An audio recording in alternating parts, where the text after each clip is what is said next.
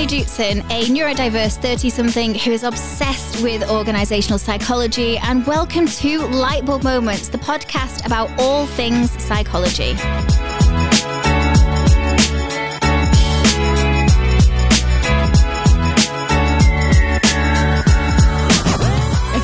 Hi everyone, and welcome to today's episode. We are talking about men's mental health with Michael Beck.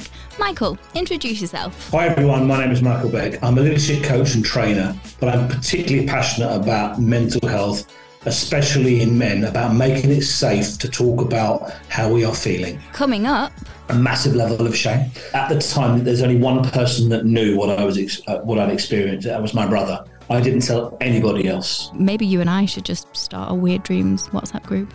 That could work. I love to look after my family. I love to cook, and I do an awful lot in the house, and I love doing that. It gives me a great level of joy.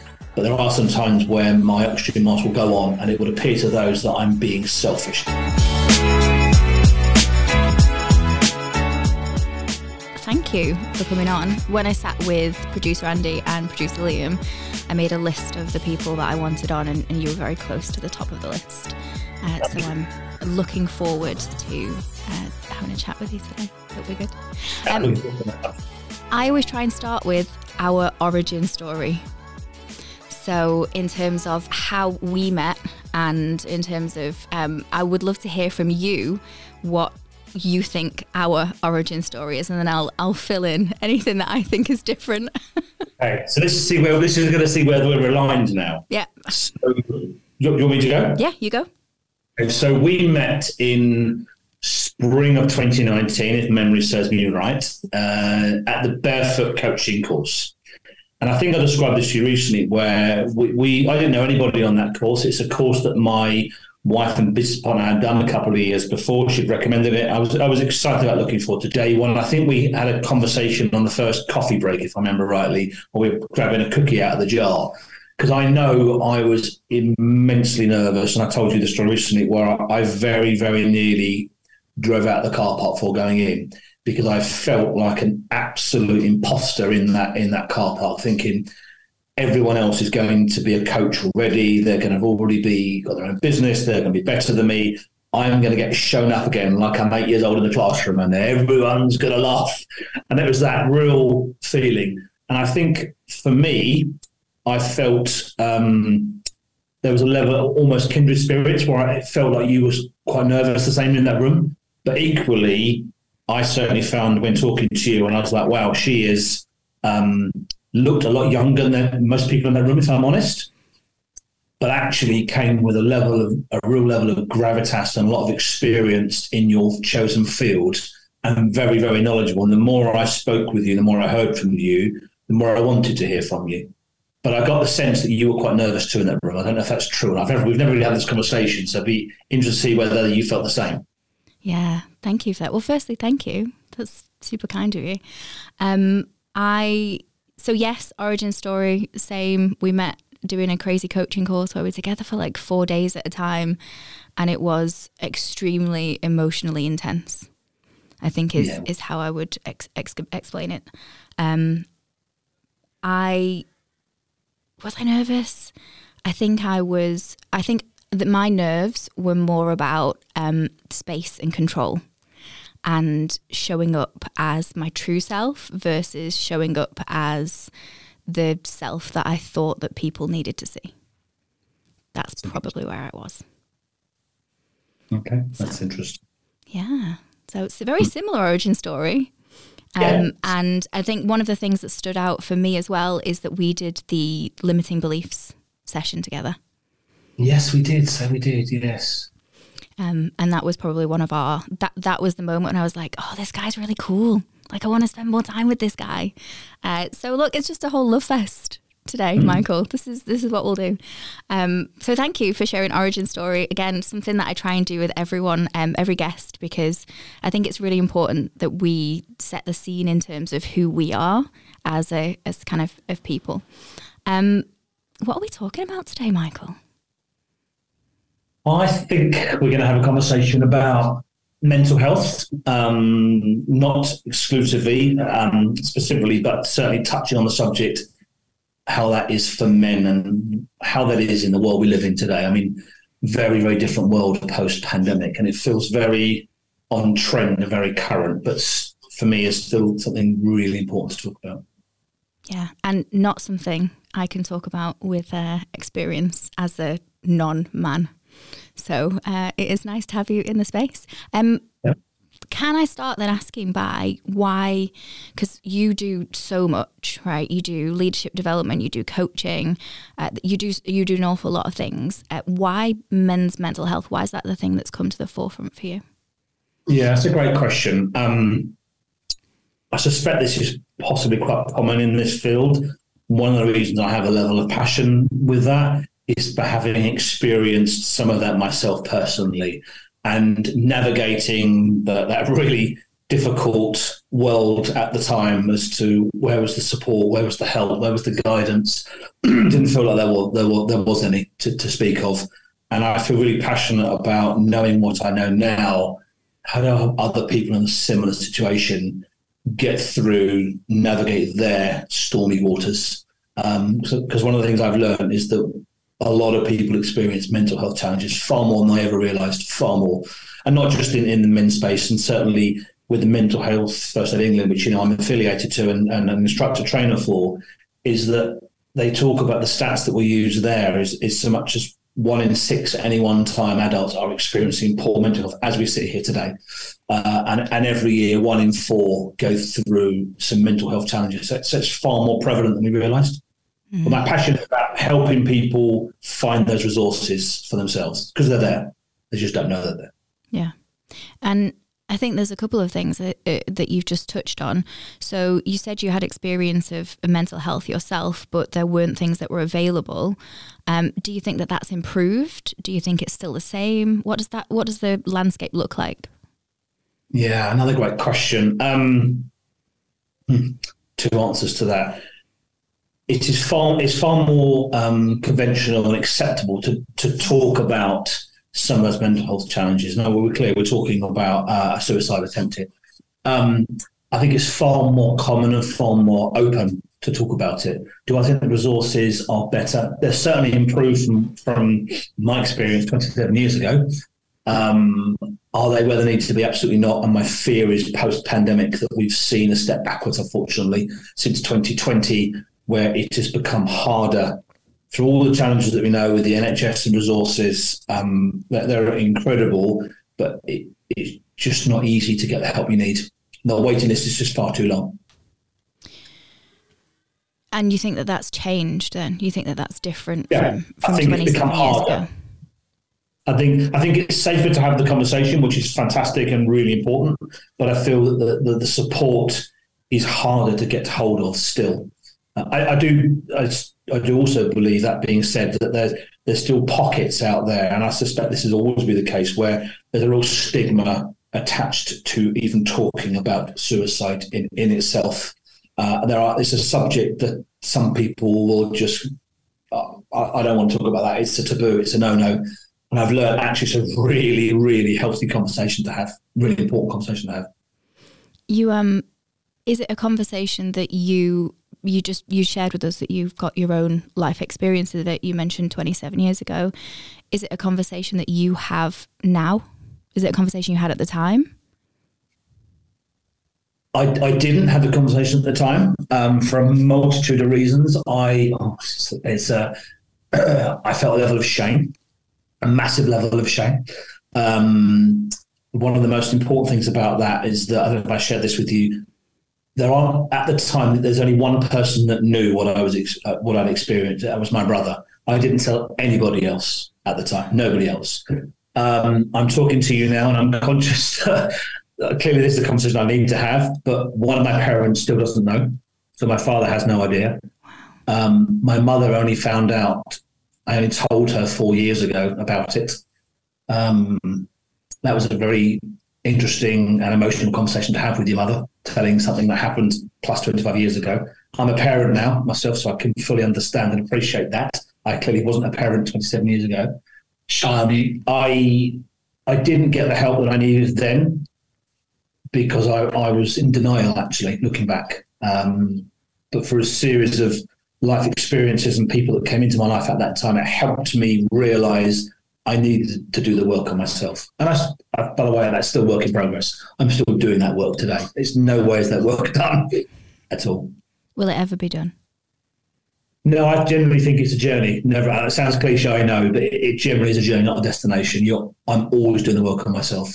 And there are times where I experience low moods.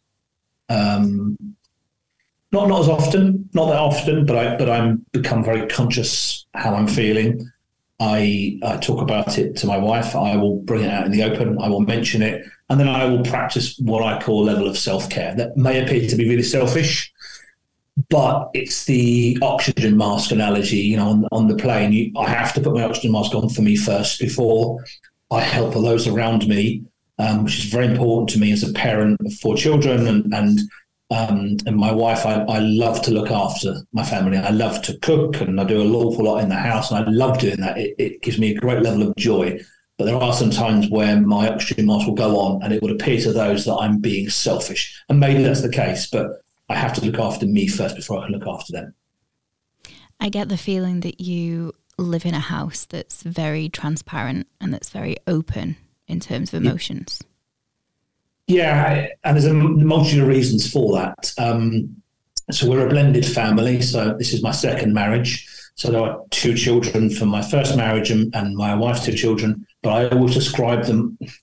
I don't see even saying the phrase stepchildren great to me. I don't describe them as that. They may not biologically be mine, but I absolutely see Sam and Kelly as mine. They have a dad around who's fantastic. He's awesome and on the scene and very supportive and very good friends. But I do see them as my children because they live in my house. I've brought them up mostly for the last 10 years or so. And they have their own challenges. So Sam is neurodiverse and is diagnosed with ADHD, and that brings a level of challenges. And Kelly's transgender, going through her journey. She's partway through her journey. 1 surgery done and more to go. And that's been an incredible gift to me in my life experiences because we have to be very open with each other. And that of course, means there are times when it's noisy in the house for different reasons, and it isn't always great. But there's a lot of love, there's a lot of conversation and a lot of connection and emotion in the house. But I think it's important to be transparent, as you describe it. Yeah. And I think that sometimes when we talk about mental health, the general public jumps straight to mental illness, but we all have mental health. It's on that continuum, isn't it? From like mental wellness all the way through to mental illness. So every single human being has a mental health, almost like a battery, right? And sometimes it's full and sometimes it's empty. It's a great analogy. I tend to use that quite a lot in training. I use a pictorial of a phone battery of, what charges your battery and what drains you. And absolutely every single one of us, regardless of sex, religion, stature, CEOs earning massive 7-figure salaries, they will experience low days, mental health days where they're just not feeling on top of their game. We can't all perform at the highest level every day. It's physically impossible. And I think it's important to call those out, to be open and transparent about some of those days and to make it safe to say, I'm not feeling 10 out of 10 now, I might be feeling a 6 out of 10. And that's okay. That's completely okay. To call that out there. But you're absolutely right. Every single one of us experiences those trials and tribulations every day without fail. We there's a coaching tool that we use, scaling. Right. So if you're having an in-depth coaching conversation with someone and somebody starts to talk about mental wellness or resilience or those kinds of things, you would ask, what number are you today? And it's a really nice way for, if you don't have 30 minutes, you don't have an hour to spend with someone to do a full-on coaching session, just to be able to walk past them in the corridor or send them a Teams message, hey, what number are you today? And it's really innocuous, but for them, they know that you care. And it's your job to kind of listen for that number and see when it changes, but also ask the question when it goes up, like, what's gone well, versus only asking, why has it gone down? So I love that. And it's a really simple conversation to have, isn't it? And I'm sure this is the case. One of the things that I'm smiling hearing that is what's lovely about that is that you are what you are. And one of the things in human beings that we all try and do, and specifically I think men are terrible for this, we try to fix, don't we? So someone says, I'm a 5 out of 10. Oh, what you want to do is you want to go for a run, or you want to, and of course, in that space, you don't want someone to tell you what to do. You don't want someone to say, I know just how you feel, because quite frankly, no, you bloody don't, because everyone feels how they feel. That's the worst thing that you can say, is to just say, oh, you're a 5 out of 10. Okay. And it's almost that level of acceptance and lack of judgment that's really important. So you're feeling 5 out of 10. That's completely okay. Yeah. I love that. What number are you today, Michael? That's a great question. Do you know what? If I'm really honest, when I woke up this morning, I was absolutely 5. I had a really restless night last night. I'm an avid dreamer. And I often share my dreams with my wife. She's not interested at all. But I'll say to her, this is a really crazy dream last night. And she'll be listening to me, but not listening to me. And I had one of those crazy nights where I had not a lot of sleep, but I got up stupidly early. So I was at the gym and my boot camp at 5:30 this morning, 5:30 to 6:30. So my number now, knowing certainly from about 8:30, got one up to a solid 8. So I know what I need to do to move that number. Now, that's the difference from me today, from me 25 years ago. I know how to move the needle. I know what I've got to do for me, which is very different for every one of us, of course. But I know what I need to get my number up 1 or 2 points. Yeah, it makes me think of when and you'll probably do this when you do coaching, it's about making the subconscious things conscious. So in the past, you might have low mood and stumble into something that gets you higher to where you'd want to normally be. But if you can start to make those things conscious, like you have done, right? So you know that going and doing boot camp helps you increase your number. If you can consistently put those in place, then you can move from those lower numbers to the higher numbers much quicker, and your resilience is restored a lot quicker. I think that's 100% right. So the trick is knowing yourself enough, which takes time and a lot of soul searching, and don't always like what I see, but knowing what I need to do to move my needle. So the exercise piece for me is critically important. Why? It's not the physical exercise per se, it's how it makes me feel. So when my alarm goes off at 4:50, like I did this morning, and I lie there in bed thinking, I do not want to go in a gym with 20 other sweaty men over 40 or 50 and lift a whole load of weights and do resistance training. Of course I don't want to do that. I'd rather lie in bed with my wife. Who wouldn't? But I also know, and I've framed and anchored the feeling of when I walk out of the gym, how do I feel when I walk out of the gym at 6:30? I feel exhilarated, infused, energized. I want that feeling. So I know I've got to put myself through that. Once I've done that, that makes my food choices better because I've exercised. I want to ruin the work I've done. So if I don't exercise, my food choices aren't always great. And therefore, after that, weirdly, for me, my TV choices are poor. So I'll start watching mindless pap and not things that are educating and helping me learn and grow. So the things are all intrinsically linked over time, from exercise to food to TV to where I spend my time. It can unravel relatively quickly if I'm not disciplined in that space, which I'm not always disciplined sometimes. Yeah. And like you've given us very specific examples that are very specific to you, and they are very tailored to every single individual, aren't they? In terms of when we talk about men's mental health then, and you kind of mentioned there's this taboo around men talking about mental health because they like to rescue. What is it that you're doing to get the conversation going, or what is it that you want to be doing to get the conversation so men feel safer talking about this? That's a brilliant question. What I want to do is to absolutely keep it on the agenda, keep the conversation going, keep it alive, and make it safe to be vulnerable. Really important for me, that level of vulnerability. I think Brené Brown describes it beautifully well. And I love her work. It's just first class when they talk about it. Absolutely should be safe to talk about how you're feeling. It's interesting when I look at my background. I was born in London, lived in a council estate. My accent isn't as maybe as dulcet as I like it to be, and I'm conscious that how I look with my hairline, it's not always conducive to someone who's vulnerable and sensitive. So we judge, we all judge, rightly or wrongly. We judge people on what we see often in those first 7 seconds, often even quicker. So for me, I have to work really hard to continue to keep that. And I actually think maybe it's my superpower, sounding the way I sound, maybe looking the way I look, because people expect my language to be slightly more harsher, more Phil Mitchell or Grant Mitchell-esque. And I want to work hard to make sure that there's warmth and humour, lots of humour, but to make it safe to talk about it, to say when you're not feeling great. And I think I'm really happy I was brought up by a single parent. My mum is an incredible role model for me.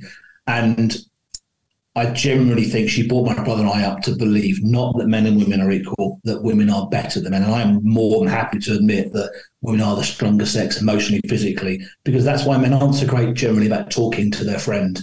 Women are great at talking to their friends how they're feeling. Men aren't. There's a lovely, I don't know if you're familiar with Mickey Flanagan as a stand-up comedian, one of my favourite. There's a lovely sketch he does where he's going out to meet his friend, and his wife says to him, I'll tell Tom's wife I said hello. And then he comes back and she says, did you say hello did you ask how Tom's wife was? And Mickey Flanagan says, I didn't even ask how Tom was. So men, we generally don't ask each other, how are you? We just get into the rigor of, be it football. And it's quite cliche and stereotypical, but it does happen. We don't talk about things that are emotional and vulnerable, and we should far more. Make it positive. Yeah. And I think that there's a role of the organisation as well to do that, because there's a lot of support out there, but are organisations doing the right kind of focus? Yeah, that's a really important one, because I think I did some work on this when we were doing our training with MHFA, and I wrote, we had to do a bit of a presentation back on an area in mental health, and I chose EAPs. And I think EAPs are a fantastic thing that just didn't exist 10, 15 years ago. Brilliant that they're out there. But I do find myself wondering how many organisations are doing it because they feel they have to tick a box. A bit like EDI for us at the moment, is that an EAP is important, but how do we tell us what EAP is, Michael, for people that don't know? Employment Assistance Program, using acronyms. And I do wonder, organisations, what would be more powerful for me is to see leaders of organisations, really key leaders that are public profile, that are prominent, talking about their own experiences, CEOs, COOs, really high in big business, talking about their own personal experience of mental health challenges and how they got through it and how they helped themselves. Because equally, on the other side of that, I also don't believe it's organisations' job to fix people. It absolutely isn't. We're living in a really strange world where having a number of these in my house with Gen Zs who think it's the company's job to fix them. It absolutely isn't. It's an inside job. You need to fix yourself. The resources are there. Someone just may need to point them out to you. And we talk about this in coaching, don't we, a lot. Organisations just need to maybe show the path, but it's the employee's job to walk down that path. Yeah, I think there's the element of empowerment, right? Like to own it yourself. 100%. I feel very passionate about that because I do worry that as a society, some of the younger people going in their first role or second role in their teens and early 20s have a misguided belief that it's the company's job to give them. And it's not just jelly beans and bean bags and all the other things it's so much more than that. And it's their job to realize that they have to take responsibility for themselves every single day first. You mean pizza parties are not going to solve mental health issues? No, they're not. You heard it here first, people. That's not going to solve mental health problems. Is there anything so 27 years ago, is there anything that could have been put in place that would have helped you? Anything that would have protected you from attempting to take your own life? A great question. A lot of it was with me in my upbringing and my childhood. I had a fantastic childhood. I didn't have a bad childhood at all. But I never felt like I belonged anywhere. And that was part of my challenge. We moved schools a lot, and I never allowed anyone to get close to me previously, which then meant that I didn't share or connect with people how I was feeling. And I certainly put on a front was what I was expected to do. I also found it very difficult in my teenage kind of, I had a really uncomfortable relationship with crying. my parents and came from a very different upbringing. My parents are very young, so my mum was 16 and my dad was 17. I think so very, very young in London. So they were brought up that kids don't cry, and so I was almost taught don't cry. I remember once playing in a football match and getting a ball smack in the face in football match. My dad was watching, and I started to cry because it bloody hurt. Right? It hurt. It's okay to cry. And my dad, looking across, angry because other people were looking at me as I was crying. He was like, "Stop crying right now." So I never showed my emotion. I hid all that inside. And I've now learned that emotion is really important to share that, to talk about it. That's not my parents' fault. That was an inside job on me. So I'm not sure if there was anything around that could have helped. It was more about my realizing it's okay to share that emotion and be vulnerable.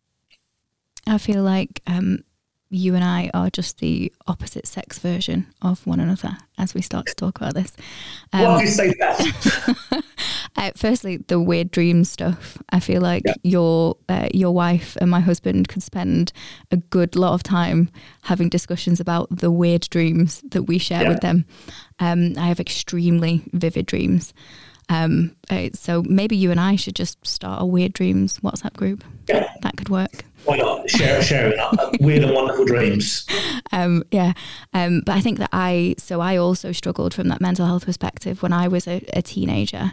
And so I think that, and I think that there's a difference between when people look at you and they go, oh, it's just teenage angst. Oh, it's just it's just hormones. I think there's a huge difference between it just being hormones and then making the decision that you're going to do something that could essentially end your life. So I think that as parents, and I don't know so I feel like I'm hyper vigilant about mental health. And again, I have a 9-year-old, almost 10-year-old, and it's even at this point, it's something that I listen out for. Do you have that? Do you have that hypervigilance? Yes, I do. I do. And one of the other reasons why I'm so passionate about mental health and bringing it to the forum is my oldest son had an experience when my first wife and I divorced, and he's such a good boy, Adam. He's just exemplary, straight A student, such a beautiful, beautiful boy. And in many ways, having children saved me, gave me purpose. He had an experience when he was 10 or 11 years old himself, a bit of an episode, and I did not know what to do as a parent. I didn't know what to do, and that's one of the reasons that led me down that path around what I need to know as a parent. What do I look for? What are the signs? What do I do? You can't tell someone, pull up the big boy pants, or all those, because they're just not relevant in today's world. So that's what led me towards Mental Health First Aid England, to do my training initially and then to want to become an instructor in that, so that I can look out for. And there probably are a number of signs that you are not exclusively, there's certain things like being withdrawn, maybe spending loads of time in your room. Anne Kelly has experienced some of this. She's had her own mental health challenges. She won't mind my talk about those, where she left school midway through her A-levels because of her transgender. It was just too much to her. She was spending all her time in her room, all her time on her phone. And of course, teenagers spend all their time on looking at Instagram, and it's that compare and despair element around, why am I not as beautiful as them? Why do they have better hair than me? Or why are they living a better life than me? And that led to the poor food choices, to eating late at night, and then interrupts the circadian rhythm. So your sleeping patterns aren't right. You're not going outdoors a lot. All those things sum up. They're probably some key things to look for. And it's typical, isn't it? Teenagers spend all the time in their room.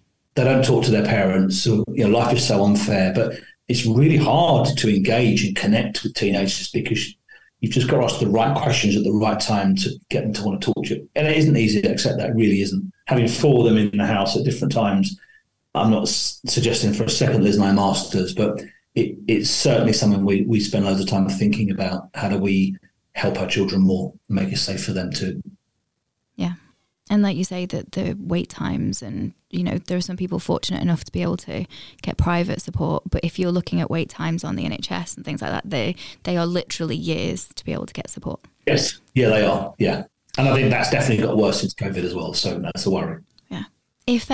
if you were to, because we always try and give people like a light bulb moment when we're talking about the men's mental health and during our episodes, if there was something that you would want to see put in place, either for children, if that's what you want to talk about, or from an organisational perspective for men's mental health, what would that thing be? There's so much that comes to mind, but probably the biggest single thing for me is the concept of self-care, about helping people recognise, how do you know when you're starting to dip a la phone battery, when you're starting to drain below that 50%?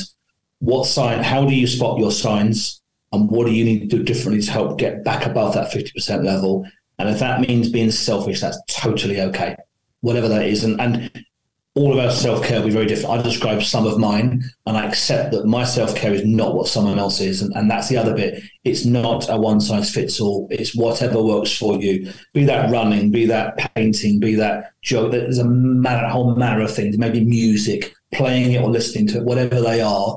What gives you joy? Where do you spend your enough time where you get to joy? And focus on that. Michael, thank you so much for coming on the podcast today. Thank you for sharing your story.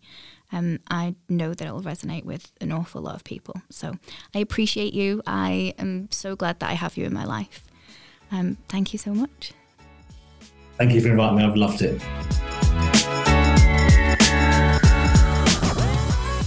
Thank you to Michael for that conversation today. It was great to hear his experiences of men's mental health. I appreciate the honesty and openness in the space. For me, the light bulb moment today was about putting on your own oxygen mask first and doing the self-work to figure out what it is that you need to do to make your own mental wellness work. Toodles!